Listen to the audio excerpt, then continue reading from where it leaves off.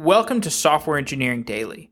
Between the highly technical world of software engineering and the world of business journalism sits Derrick Harris, a researcher at Mesosphere.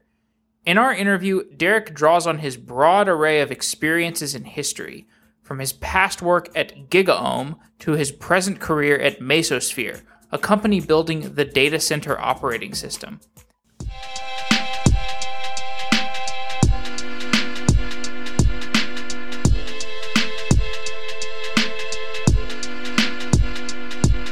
Derrick Harris is a senior research analyst at Mesosphere, makers of the data center operating system based on Apache Mesos. Derrick has worked as a technology journalist for more than a decade and has experience covering big data, infrastructure, and artificial intelligence. Derrick, welcome to Software Engineering Daily. Hi, thanks for having me.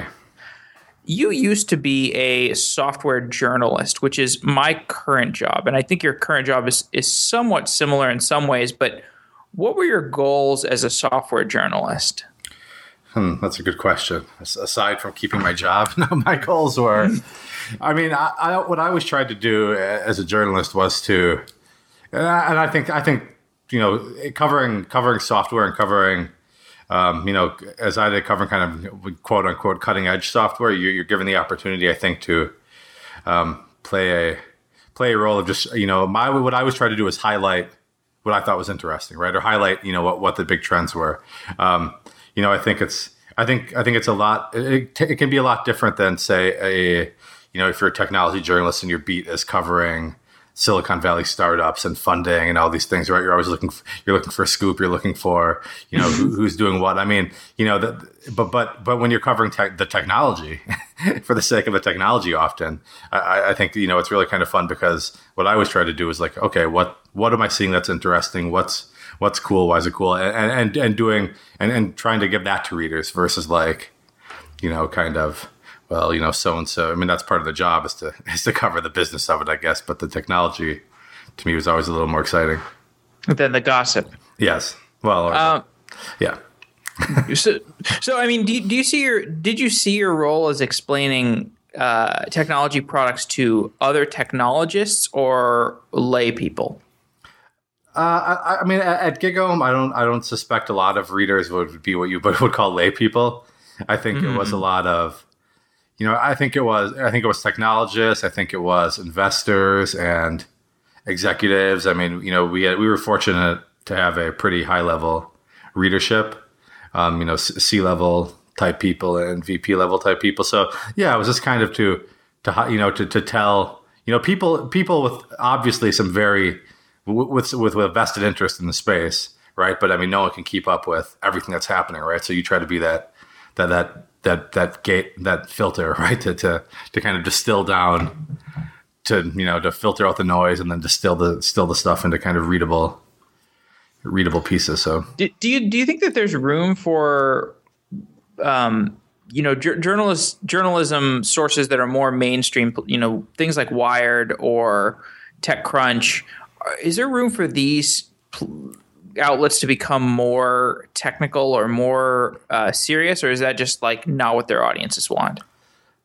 Yeah, that's a really good question. I happen to think there is room for them to do that. And I don't know. I mean, Wired is Wired. It does what it does, and it does it pretty well most of the time. And, I don't know that the Wired audience is necessarily the one, but I mean, there are definitely other outlets. I worked at Fortune briefly, and some other places where there's enough, the business of technology and the technology of technology are kind of converging, if you ask me. Yeah. And I think there is definitely a space for some publications that maybe haven't had a strong tech, that don't have, decades of technological, or, what you might call technical debt, I guess, in the software space, right? I mean, that don't have to overcome all that, and they can look at things with fresh eyes. And I think, what GigaOM did was very much said, we're going to cover, it's not going to be like reading a white paper or reading some sort of, a research paper, but it is going to be a little more technical, because there's definitely, how many people work in technology, right? in this country and in Silicon Valley alone. There's plenty of readers who care to read more than just like, the very high level of something. Well, so I think about like the finance industry and CNBC, and like finance became very sexy at a certain point in time, and then you got this kind of mainstream channel that is CNBC. But CNBC does some stuff that's like pretty in depth, pretty like technical from the finance perspective. I could totally see that go, like you said, the technology of technology and the business of technology are converging. So maybe there's some midpoint in between those where the mainstream will start to head towards, once they realize, if we want to better serve our business audience, we have to teach them technical stuff, or we have to talk about technical stuff on a more technical level. Yeah, I think so. I mean, I don't believe, some people seem to think that if you have a high level audience that they're, I don't want to say stupid, but like that they can't get it or they don't have the time to. But really, I think just there hasn't been an effort to do it. And I think a CEO, for example, or, certain executives, they're reading about this so much now and they're hearing it so frequently, how important technology is and how software is eating the world and all these things. And they get it. They really do. Right. And I think at some point you have to take that discussion a little further or a little deeper and take it away from just like, okay, I'll leave that to someone else. Because, you might actually want to know or, have some educated opinions on what your company should do. And furthermore, like there's just, I just happen to believe there's a whole audience of underserved people who work in the tech space and who would like to see, who would like that sort of material. I mean, it's a whole industry that we kind of, the mainstream kind of looks at as over there, like these are the technical people and we're the mainstream people, but there's millions of them. The software industry is worth billions of dollars in the tech industry overall, right? And I would just listen. It's a readership waiting for the right sort of content, I think. Well, even as a software engineer, like when the earlier years of my career, when I was just working on, run the business Java applications, and that was my, if I wouldn't have done any external searching, that would have been my only conception of what software engineering is, just this Java stuff, maintenance. But thanks to certain media channels, certain like sophisticated media channels, I learned that there are different avenues of software engineering and software. And then the more I explored that space, the bigger the gap I realized between what there could be and what there actually is. Anyway, so let's, I'm curious, like, were you ever tempted to become an engineer, or have you always been in this software journalistic type of role? Well, I mean, so my education is a bachelor's in journalism and a law degree. So engineering isn't really education-wise hasn't been, a path I've ever really pursued. But I've been tempted certainly to learn to code, right, and to definitely learn parts of the technological part of what I do. On the other hand, I think with anyone, it's kind of like you have your career, and if to be good at it requires spending a significant portion of your energy on focus. And so, yeah, I mean, the idea that, I happen to think I don't want to be a naysayer, right, or a skeptic, but like, the idea that you could take a couple Coursera classes and do whatever and become a competent software engineer or programmer is ludicrous, and to some degree, right? Because people who are good at this, that's all they do. They live, they eat, sleep, and breathe. They eat, sleep, and breathe that, right? So I don't think like it's not. Yes, I mean I have a working understanding of obviously of how stuff works, but yeah, no, it's and yes, I've been tempted to consider it, but it's like, well, am I willing to quit my day job and study this? Because did you get this understanding of like data center operating system and all the data center operating system is like, that's a concept that requires so many other things to kind of begin to approach. Like, for example, in order to understand compilers, right? Like, did you just read the Wikipedia article on compilers, or like, to what degree do you feel you have to understand how code works and how technology works? Well, the great thing about being a journalist, frankly, is that you can, a lot of times you can just ask people how things work, right? And so, I mean, I was fortunate enough that when I graduated from college, my first job was, and I had no computer science experience whatsoever. My first job was covering grid computing and high performance computing. And so I would spend all day reading and writing about, these like big research, Globus and TerraGrid, and these big research efforts back in the early 2000s, and speaking with, these professors and other academicians who were running these things. And I learned, you just start to pick things up over time, right? And that was kind of a trial by fire. But I mean, I can't count, the number of hours I've spent speaking with really smart people, like, and reading papers and reading documentation and all these things. You start to pick it up over time. I mean, it's been now 12 years, 13 years. Like, you kind of, over that amount of time, I guess you've seen so much more than you might realize, or heard so much more.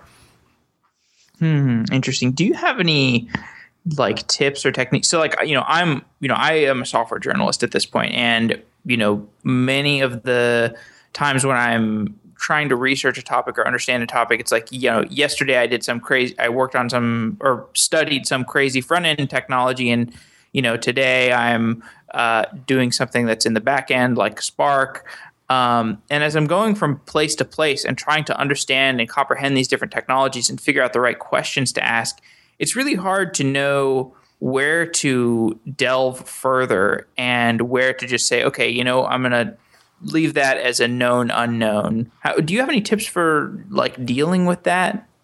Yeah, I mean, I think it helps to know your audience, first of all. So my audience has never been one where it's like, where people would come to look to anything I was writing, expecting, I think, to read like a how-to manual, right? Or like a very deep dive into, the inner workings of a technology. I think, I always looked at it as like how deep.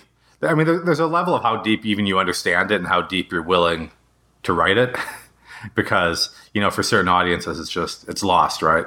I mean, especially if you're publishing something online, for a web audience, under what you might call a news publication or a news outlet or anything other than a technical outlet. I think this is expected that there's a higher level conversation, right? And I kind of always try to focus on, A, here's where the technology is cool, but then B, here's why this is important to you for, this business level reason, right? Or here's how it's connected to the other 5 things that you've been hearing about for the past 2 years, right? And I think, I think there's some of that bigger picture discussion is where I've always focused my energy. So it really depends on the audience. So, I mean, obviously there are outlets where, people really want to dive deep and have a serious conversation about the technological merits or the shortcomings.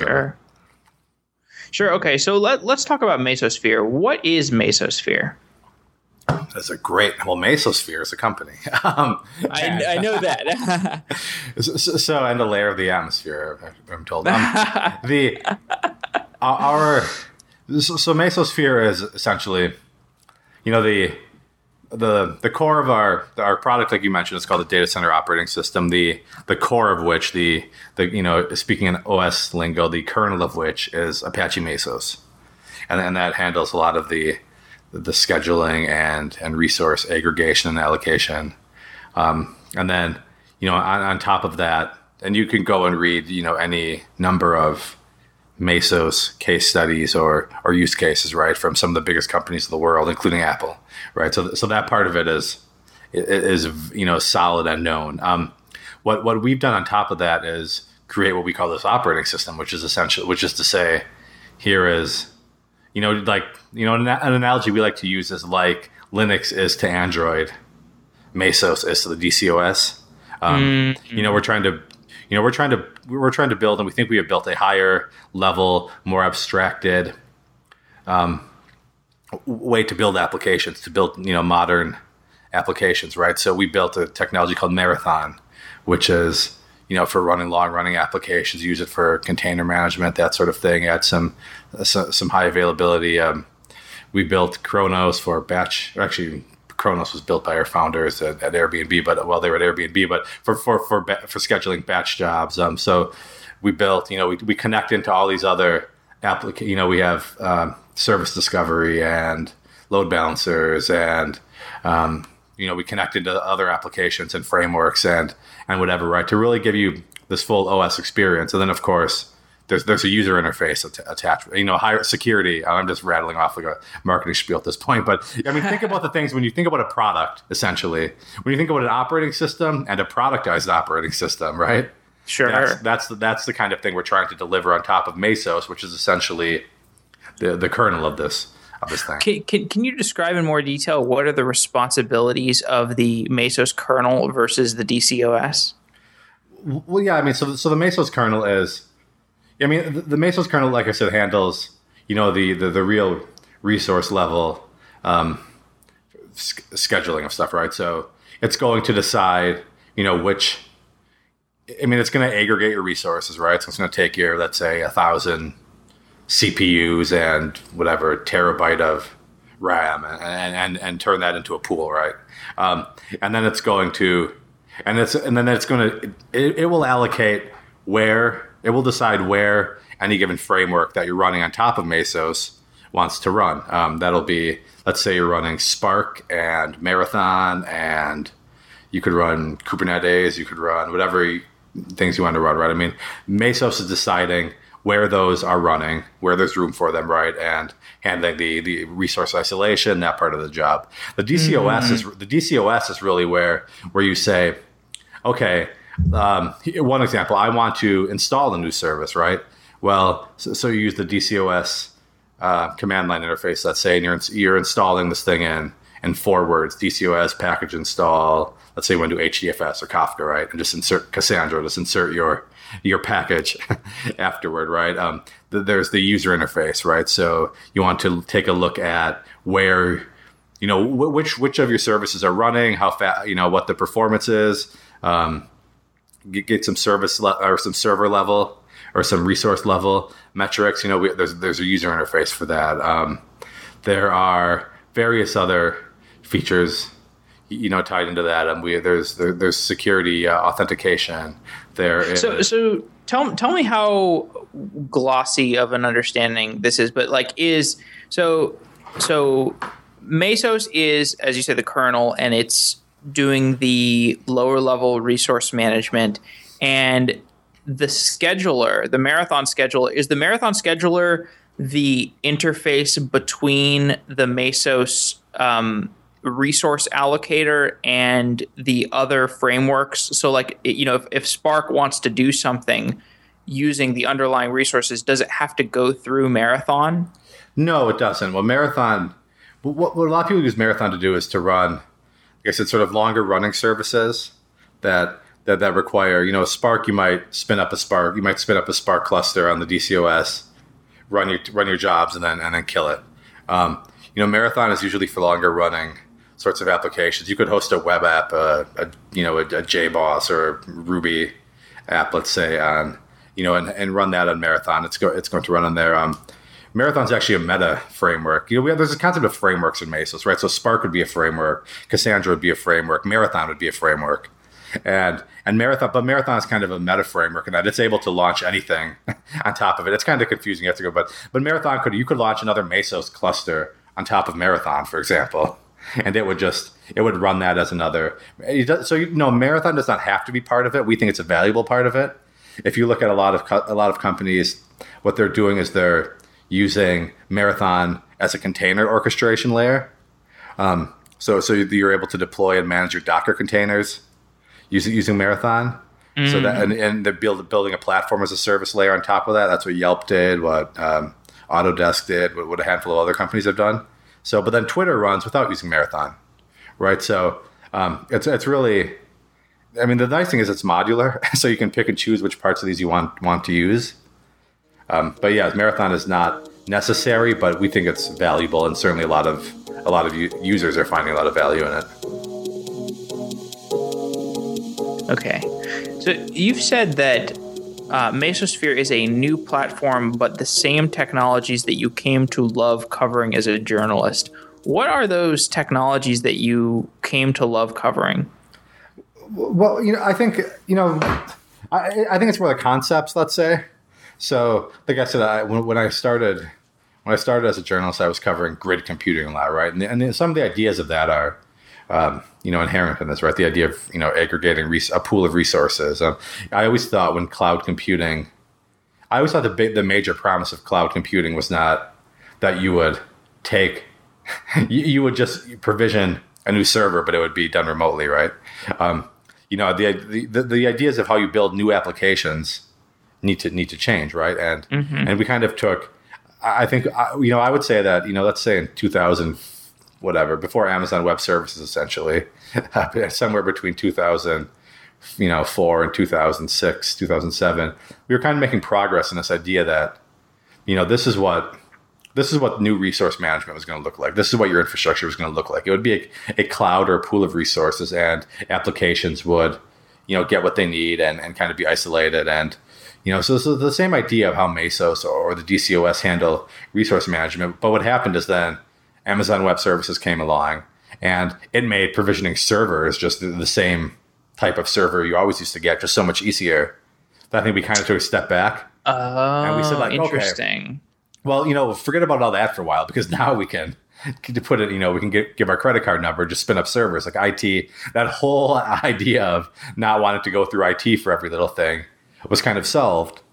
And then, it kind of, but then, not to be long-winded, but then, soon enough, these new application architectures started shaping up, because people were like, Netflix helped, I think lead a lot of thinking around this, like, wow, think of all the amazing things you can do because of how easy it is, and how these, how the API access, and how you can control, this new kind of level of control you have over your resources. And then, slowly but surely containers came and whatever, and we made our way back to this. And I think we're finally there now. All these things have coalesced. So virtualization, cloud computing, grid computing, containers, all these things. And I think Mesosphere tapped into, in my mind at least, which is why I went to work for the company, the best way that I've seen of really presenting this as a way to just harness all of these things that we've been talking about for the past decade. Yeah, you've said Mesosphere is trying to help companies manage their infrastructure, applications, and services how Google and Facebook do. So what are the aspects of Google and Facebook infrastructure that Mesosphere is helping to democratize? Yeah, so I think the primary thing is that they're automated, and they're so it's kind of automation, scale, all these things you might hear about. One of the things that I think is kind of funny is for years we talked about, of course you would want to buy servers from Amazon, you want to buy servers from Google, right? You want to buy these resources, but the reality is that a lot of people want to run their own data centers. And they want to run like those companies do. They want to use the same design principles. And that means, for example, if you look at Google and its kind of famous Borg system for resource management, right? That's a cluster.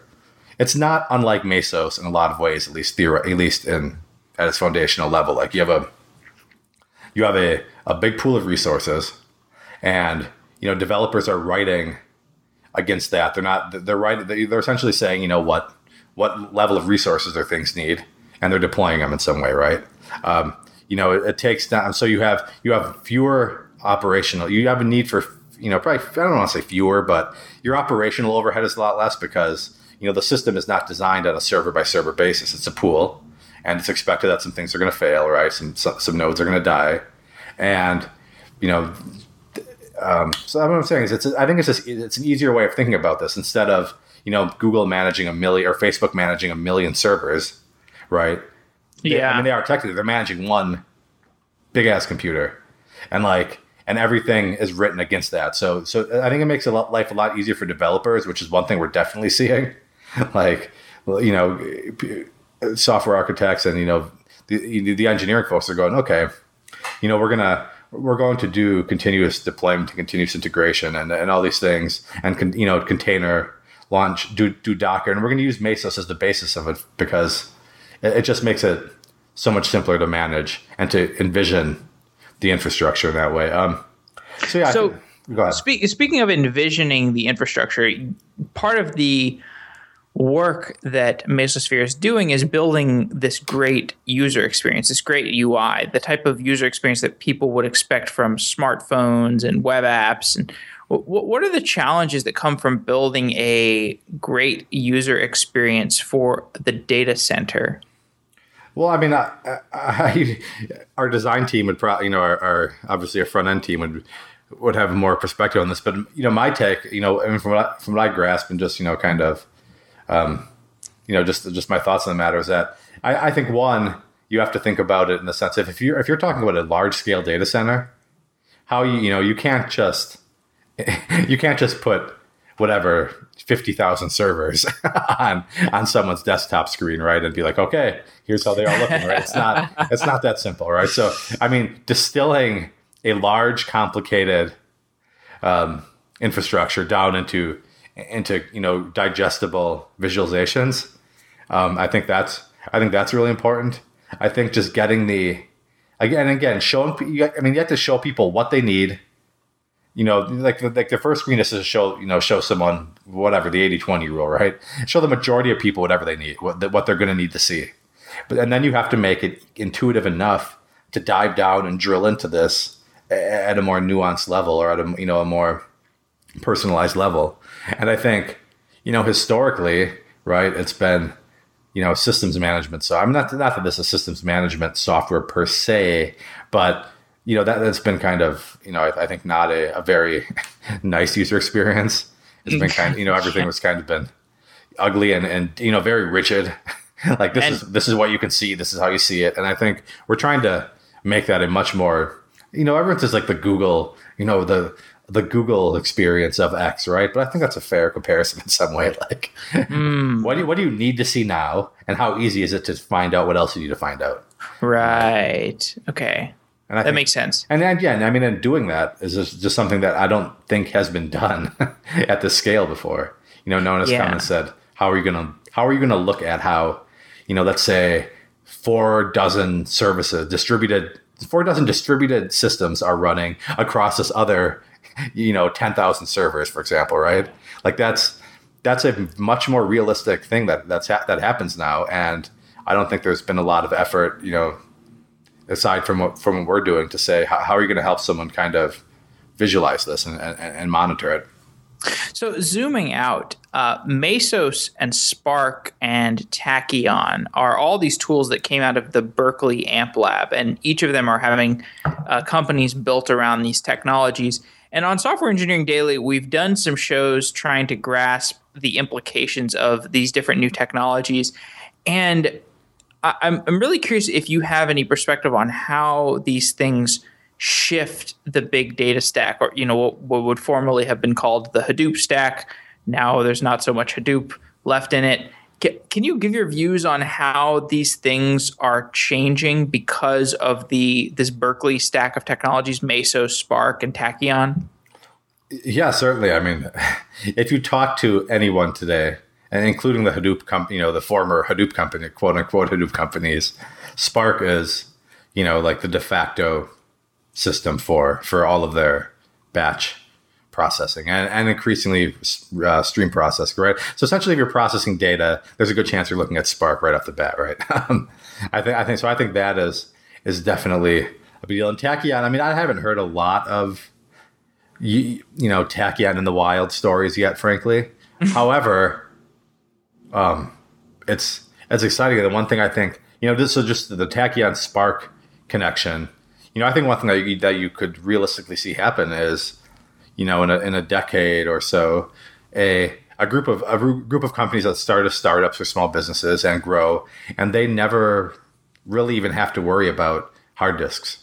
Like you say, HDFS is a core of Hadoop right now, and that's very true. And HDFS is the one thing, no matter what happens, like that's where all the data is. However, if you're a small company and you can fit your data in memory, on Amazon or wherever, and it's relatively cheap, and memory prices continue to drop as your data grows, and the performance is so much better, and Tachyon matures and all these things, and Spark runs so much faster in memory, and that's sort of doing your data processing anyhow. Like conceivably, there's not a lot of need for these big sort of a sort of a hard disk right now. And frankly, I mean, even on Amazon right now, you can't get a spinning disk. You can get an SSD and memory and RAM, right? And I think so. I think that's going to be a big change over time, just as you see, in memory databases and processing and whatever. So I think that will be one thing, just on the straight up, like, what happens with storage and what happens with Hadoop. I think you'll see a lot, conceivably, the next generation of companies are just like, well, whatever, we're going to do everything in memory because it's cheap enough to do it. And the other thing is that, and where Mesos comes into the picture is that it makes it so much, for big data in particular, it makes it so much easier to install these things. Like I wasn't joking before. I mean, when you type DCOS package install Spark, it installs Spark. Like that's not, it installs in minutes, probably. That is not the usual Spark installation experience, right? Yeah, I think I heard at Airbnb when they first were getting Spark up and running, Spark or Storm, whatever their first, it took like 2 or 3 weeks or something, like just to get this stuff wired up. And that was Airbnb, where they had some pretty smart people on the engineering team. Yes.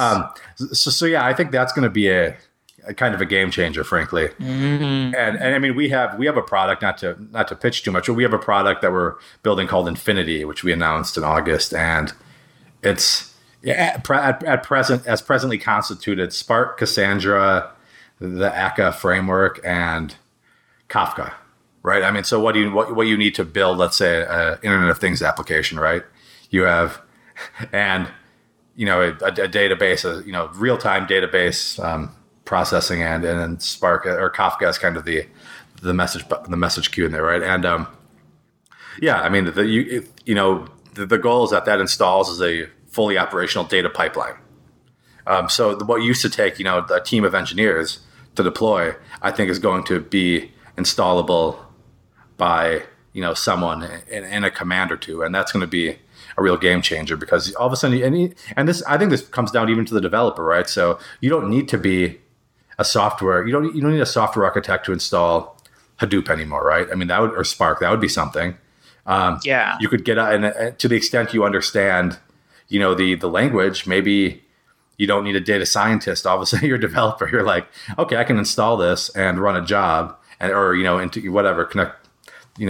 Build this into my application in some way, and just the heavy lifting is going. Yeah, I mean, we start to see these. We've seen this kind of with NPM and with, maybe you could say, Docker Hub. These different experiences of sharing code and making for easy package management and installation. So interesting. Okay, well, I want to talk some about this blog that you started on Medium somewhat recently. It was back in May. It's a blog called Scale. And so I mean, what are your goals with the Scale blog? What kinds of material are you trying to cover? The goal of the Scale blog, honestly, is just to kind of, I think, keep advancing, or keep a discussion happening. What I think is a high level, kind of valuable discussion around the technologies and the businesses that are driving today's businesses, right? So okay, so iconic of this is, like, you did an interview with Doug Cutting, who is one of the original creators of Hadoop. What were the biggest takeaways from your conversation with Doug? Well, I thought, so with Doug, one thing I tried to focus on was just the open. Doug is an open source like guru at this point. He's done so many big projects in the open source, or at least 2 really important ones.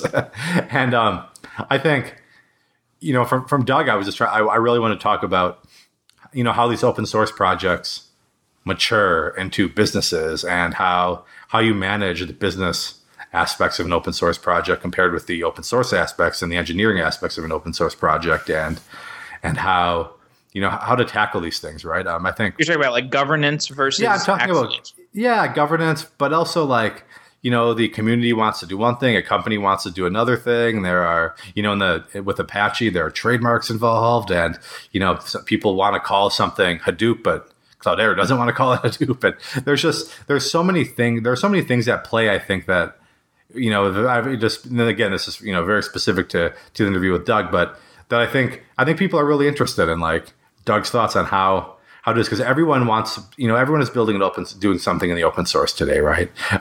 So many of the technologies that people use are open source, and there's just all these questions about like, well, if I want to monetize this, what's the best way to do it? If I want to pick a project, what's the best way to look at, which project's going to be around for a while, which project is going to be right for me? If I want to, if I want to bet if I want to contribute to something, if I want to bet my company on a technology, like, there's a lot to consider. And I think Doug, he's biased in some regards, obviously, but in other ways, I think he's a very good source of information about just kind of how open source projects mature and, how people should think about this aspect of their career. Well, and one thing he said was when he was speaking to Cloudera, he said that it was more appropriate for Cloudera to follow rather than lead, because there's such a wide surface area of places that are using Hadoop, and they all solve different problems. Like that's, for example, how we ended up with Kafka. That's how we ended up with Spark as these kind of de facto products, and they both came from radically different places. One came from LinkedIn, one came from Berkeley. So it's really hard to know in advance where things are going to go. So I think one of the things I took away from that interview was that follow rather than lead idea. But I mean, is that how Cloudera was in the early days, or were they trying to shape the direction of Hadoop a little more aggressively? No, I think it was very much follow. I think it's always been that way. When you look at the two things Cloudera has done, well, so you have to look at it in a couple ways. One, and to Doug's point, like, yes, it would not be prudent for a company to sit and go, look at, let's say, half a dozen projects, all do open source projects doing the same thing. Go, we're going to pick a winner, and then the community goes, yeah, we're going to pick a different winner, right? And then all of a sudden I think that's what he's talking about. You have to see how these things play out, see what the community wants, see where the development is actually happening, right? So you don't have to take it all on, and then embrace and adopt. On the other hand, Cloudera has created, I think where it really saw a need, it acted with Impala, and then with Kudu, it's more recent storage system, and also even with some open source projects. I mean, the one thing that companies like Cloudera and Hortonworks and even MapR do is they go, well, we're gonna start our own open. We're going to do something in the open source to try to get this project off the ground, right? So Apache Sentry, I believe, is kind of a Cloudera. I hope I'm not mixing up the distribution battles here, but I mean, Cloudera has its open source security play. MapR and Hortonworks have their open source security plays, right? So it's kind of, I think they still try to shape it, sometimes in the open source and sometimes via product development, but product development is probably kind of a last resort in some regards, in some respects. So you've mentioned security a couple times in this conversation. What is the conversation around security in the big data space? I mean, honestly, I don't know if there has always been much of one. And today it's a lot of. I mean, today I still think as much as it's been a while, frankly, since I've spoken with people in the big data space about security. But I mean, it's. I think it's still in its nascency. Frankly, I mean, you're worried about access control, authentication, that sort of stuff.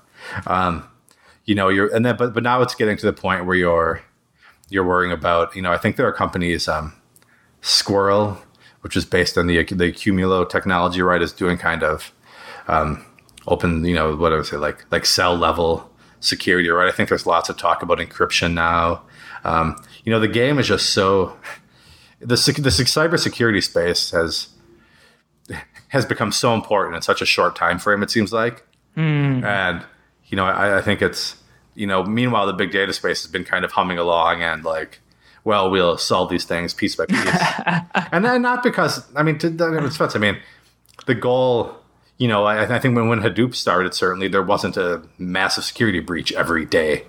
Yeah. Right. So but I do think there is this fear of kind of, so I mean, yeah, that's just like, we now realize it's very important. I think people realize it's very important to secure data, and how are you going to do that? And, I think that frankly, one of the big challenges that all security plays have today, including the big data players, is like, data, just there's so many endpoints at this point, right? And so many network security is great on the internal network, but what about when you're at Starbucks, right? Or what about, your mobile phone versus your desktop versus, how many devices do I personally connect online with, right? Like, how do you, keeping track of some of these things, I think, is all the access points is one thing. And then in big data, and then when you tie in the applications of big data, the Internet of Things, let's say, right? All of a sudden you're talking not just about like, well, I'm keeping I have this data lake and I'm keeping it secure, but like, how many things can talk to that in some way, shape, or form? Like 1 million devices out there, right? So yeah, I think it's. Yeah, and there's a podcast I actually listened to this morning. It's O'Reilly has a pretty good big data podcast where Ben Lorica interviews various people, and he was actually interviewing Ben Horowitz in this episode, and he was asking Ben Horowitz about the security stuff, and Ben Horowitz said, what companies are realizing is that it's hard to defend your data center against a nation state. China is, if China can attack, or if you think of whatever, if the nation state is referring to as China or Russia or whatever you want to call it, if they can, get into JP Morgan, they can definitely get into, any of these, some smaller company. I think the narrative that they were going at was like, was partially a discussion of the on-prem versus cloud stuff. Like when does the conversation begin to shift to cloud being safer? I think my understanding is early on in the discussion of cloud, like should we move to the cloud? Security was like a downside risk of moving to the cloud. Now it's like you move to the cloud, you get the best security, and you get to pass the buck, right? You pass the buck to Amazon. Hey, we didn't get hacked. Amazon got hacked. Yeah, well, I remember, I think at the first GigaOM Structure conference, I think it was someone from Sun Microsystems, so that tells you how long ago that happened, right? But someone was like, it was like not Andy Bechtolsheim, someone from Sun. Anyhow, but he was like, oh yeah, the analogy was essentially, do you trust the bank with your money, or do you keep it under your mattress? Like, it's kind of that same sort of. Yes. And, that was the idea with the cloud thing. But, yeah, and in one regard, I think open source might be might be a boon to security in this regard, right? Because, I think one thing you always hear is that the software quality tends to be higher with an open source project, just because there are so many eyes on it and so many. Sure, people in Bazaar. And yeah, so there are companies out there troubleshooting it, and it's just, it's a very, it tends to lead to a robust software product, which is one reason, why its adoption of it is so much higher. It's not just because it's free, because it's never, big companies pay for stuff no matter what, right? Usually. Or in either engineering costs or in license costs. But yeah, I think the code quality tends to be a bit higher, but, I don't know if that makes a difference, cloud versus, private data center, frankly. And also, I just hear that discussion. I go, but what scares me with security, I guess, is let's say all your systems are as secure as they can be. Like, as soon as you send a phishing email to someone and hook them, and then you know what I mean? And then you take control of someone's machine and you have their permissions. Well, it becomes a different story. And that's where this other aspect of big data and security comes into play, which is the huge emphasis in the past several years around like machine learning and AI for security. And this idea that, algorithms are going to be able to detect malicious behavior as it's happening, or somehow, have this anomaly detection that's, and if that happened, man, that would be a big, I know there's a lot of money being invested in making that happen. I hope it works, because that does seem to be kind of the big challenge. I think the more realistic Well, the way that I envision this is that it's just like this latent Cold War thing where like everybody is already sitting in everybody else's infrastructure, and everybody's got a gun pointed at each other. In terms of if we're talking about nation states, at least, and I think the people that would be in charge of pushing the big red button to set off the cybersecurity war don't they don't have any incentive to do that because it would just blow up the world. But that's probably a more of a fantasy scenario. This is why I should stay a journalist, or perhaps move into the fiction, the fan fiction, big data fan fiction. Maybe that's a place to go into. I don't know if that's such a crazy idea, honestly. Mm-hmm. I mean, especially at the nation, when you're talking about like the nation state level or the geopolitical level, right? Maybe if you're talking about your credit card data, right? I think it's a different sort of story. But sure, I mean, I'm honestly like I'm not so worried about like getting my credit card. Like, sure, fine, get my credit card data stolen, sync my bank account. Not a big deal. I can make back money. You can't make back an apocalyptic, blow up the world, blow up a power grid scenario. Okay, but going back to that Doug Cutting interview. So one of the things he said that I thought was really interesting was he said he's concerned about what he called single technology companies. I don't know if you remember that part of the conversation, but what is the difference between a single technology company and the type of company that he would see as more resilient? Okay, I think what Doug was getting at there is this idea of, so in his case, Cloudera is not the Hadoop company. It is a company that incorporates. I mean, how many open source projects does its product incorporate? Right, like 24. It's a stack essentially. You're buying into a stack of things, a platform. I think. I would argue I would put Mesosphere in that category too. I mean, it's not just like we're the Mesos company. No, there are many different components of this thing, right? They're all and technologies that are part of this. One of the technologies that Doug and I talked about, and I don't know if it made it into the interview or not because the flow was a little different, was like Apache Flink, for example, which popped up as this sort of newer competitor to Spark. Sure. And I think the idea there was kind of, does it make this bet to be like we're the Apache Flink company, or because you don't know what the lifespan of that technology is. Mm-hmm. If Flink doesn't catch on, if Spark advances, because Spark already has this huge community behind it, do you want to make your bet on this one new technology being the thing essentially? Yeah. And so I think if Cloudera had said and any of these companies said like, we're going to be Hadoop and we're not going to look at any other technology, that would have been a horrible idea. And, and I think that's what he's getting at. I mean, you don't want to be the, I don't even know what I think there are these bits and pieces of that floating around, these little projects or technologies where you go, it could be interesting, but at the end of the day, I mean, what is the real, like, why isn't this just a feature of a bigger platform, right?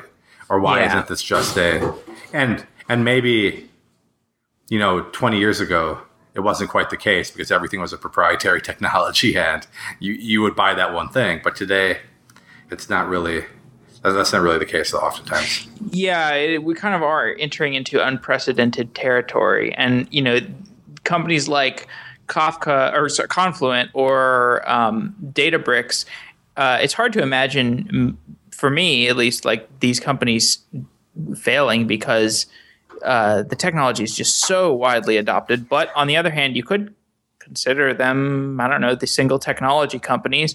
But I did have a conversation with Flavio Junqueira, who is the guy who made Zookeeper. And I asked him basically, so why did you productize Zookeeper? And I don't remember his exact answer, but I think it was something along the lines of just like, there's not a really straightforward way to do it. Like, what is the Zookeeper product, right?